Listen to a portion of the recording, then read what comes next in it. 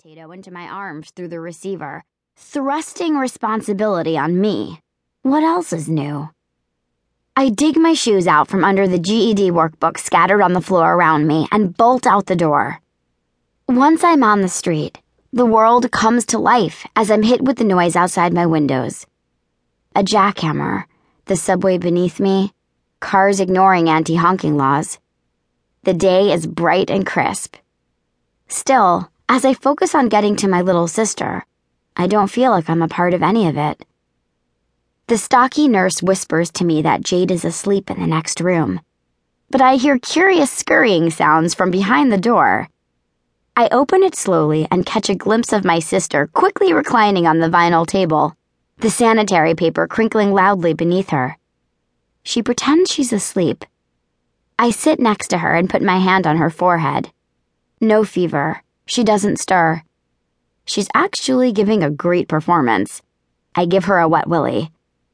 That gets her to peek one eye open.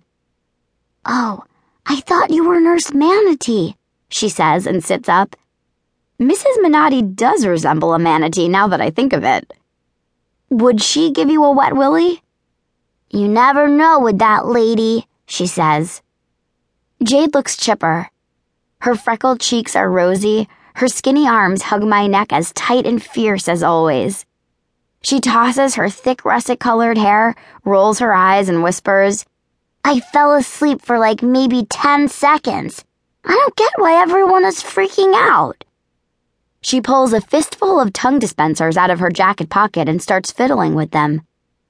"Are you stealing those?" She nods matter-of-factly. I wait patiently for the why. She jumps from the table and grabs her backpack. "I want to make popsicles, and maybe a log cabin. Let's blow this fruit stand," and heads out the door. An hour later, I'm in the pediatrician's waiting room, visions of brain tumors dancing through my head, heart pounding like someone who is not actually so calm in a real crisis, when the doc and the kid emerge smiling. Dr. Edelstein was my pediatrician as well, and I have puked on him many times. "It's only a blood sugar thing," he informs me. "It can happen when kids go through growth spurts." He hands me a prescription. On it is scrawled something I can't for the life of me read, but I think underneath it says fun size. He nods, confirming the diagnosis. "Yep, doctor's orders. Jade is to carry an emergency Snickers with her at all times." Amazingly, she agrees. I don't take Jade back to school after the doctor. All afternoon, we lie on the grass by the river and make dandelion chains, while Jade's minuscule Yorkie, Boris, terrorizes the larger dogs. Jade fills every single second of this perfect afternoon with her delightfully boring chatter.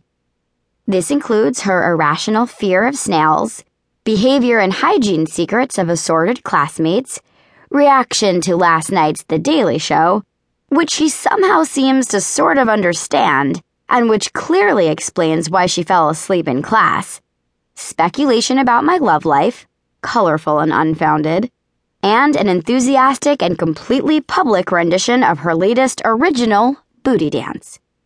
She turns and looks at her skinny butt bouncing. "It's got a mind of its own. You can't teach this stuff, Maggie. I was just born this way." At around 7, the sky turns a rose gold over the river. On my way to acting class, I drop Jade at Nicole's office for dinner so that they can go eat Indian, meaning tandoori, not cannibalism. Elle is on the 43rd floor of the Time Life building. The office is less glamorous than a girl would dream. Dreary, fluorescent-lit halls lined with the ghostly photos of cover girls past. "Hello, sunshine," Jerome greets me ironically, air-kissing both cheeks. He mimics my concerned face with a scowl before he sweeps Jade up into a salsa dance. I can't help but smile. Jerome is my mom's prematurely balding, insanely beautiful assistant. The man has no pores, and the shape of his lips look like some mountain range I don't know the name of. He has the slight body of a dancer and escaped the small-town small-mindedness of Podunk, Oklahoma to Chelsea, where he's gotten more boyfriends.